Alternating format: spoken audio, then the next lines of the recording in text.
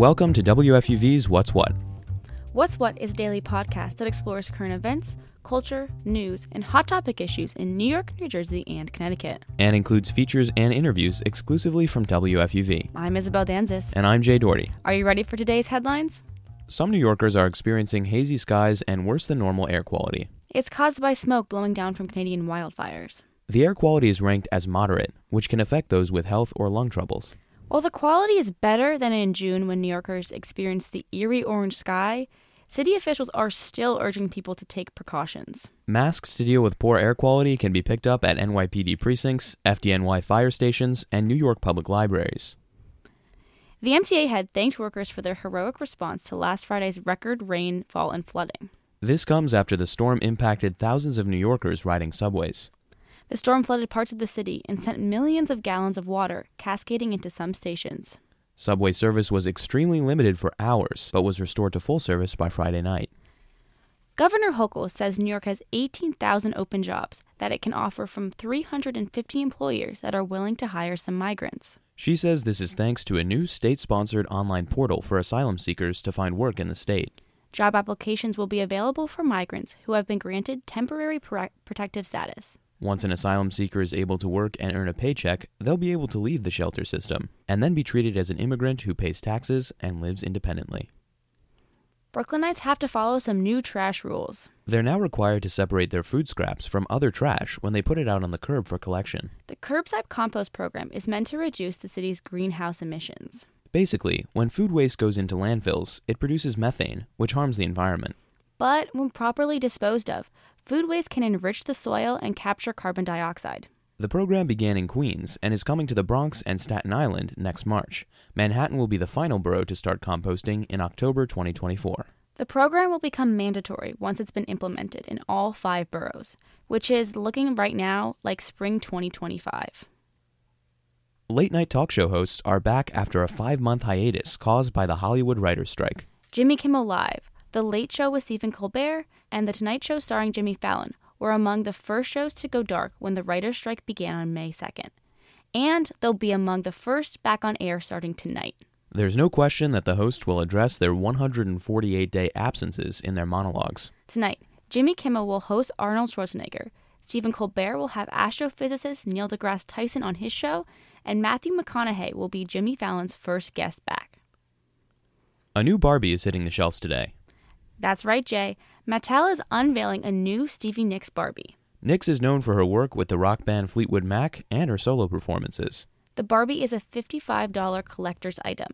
It features Nicks in her rumor-era outfit, including a black cape, flowy dress, big boots, and holding a tambourine.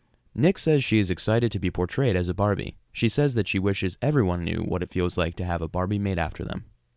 Donating blood in New York City is now more inclusive. Members of the LGBTQ+ community will now be eligible to donate due to new screening processes. WFUV's Rosie Lenz talks to Chelsea Smith from the New York Blood Center and Desiree Rayner from the Red Cross about what this new process means for New Yorkers. New York Blood Donation Centers recently instituted a new screening process to make donor eligibility more inclusive. The process introduces new gender-neutral questions that make it safe for more New Yorkers to give blood, no matter their gender identity. And Chelsea Smith, who works with the New York Blood Center, says these changes impact a specific group in particular. The big win here is that these guidelines no longer only apply to gay and bisexual men, which is what was the case with the previous guidelines. So moving forward, it's all gender neutral. Your sexual identity does not come into impact here, and these questions are going to be asked of all donors. Under the new guidelines, all donors will be asked the same questions about their sexual health to donate. And while these new questions could defer a donor if they do not meet certain requirements, a person's sexuality will no longer be a determining factor. We believe that it's an inclusive blood donation process now that still ensures a safe and sufficient blood supply is ready for patients who are in need. That was Desiree Ramos-Reiner, who works with the American Red Cross. She says her organization shares the excitement of being able to increase inclusivity. And Ramos-Reiner says she hopes that this change motivates new donors to come in. This really means for New Yorkers that there are more opportunities for you to help save a life. But the New York Blood Center hopes that this is only the beginning.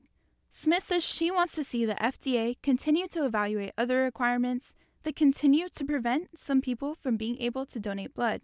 It also means that there's still work to be done. We're still going to fight to make blood donation as inclusive and safe as possible. New Yorkers are encouraged to visit one of these centers in the city to donate blood, whether they've been donating for years or are just now eligible under the new guidelines. And donors are needed now more than ever. Right now, blood donations are about 10% lower than the needs of hospitals around the city. I'm Rosie Lenz, WFUV News. That was WFUV's Rosie Lenz reporting on the new, more inclusive blood donation screening process. And that's our show for today. But check back with us tomorrow at 3 o'clock for more news, music, culture, and sports. And tell your friends so they can find WFUV's What's What at WFUVnews.org and wherever you get your favorite podcasts. I'm Jay Doherty. And I'm Isabel Dancis. And that's What's What.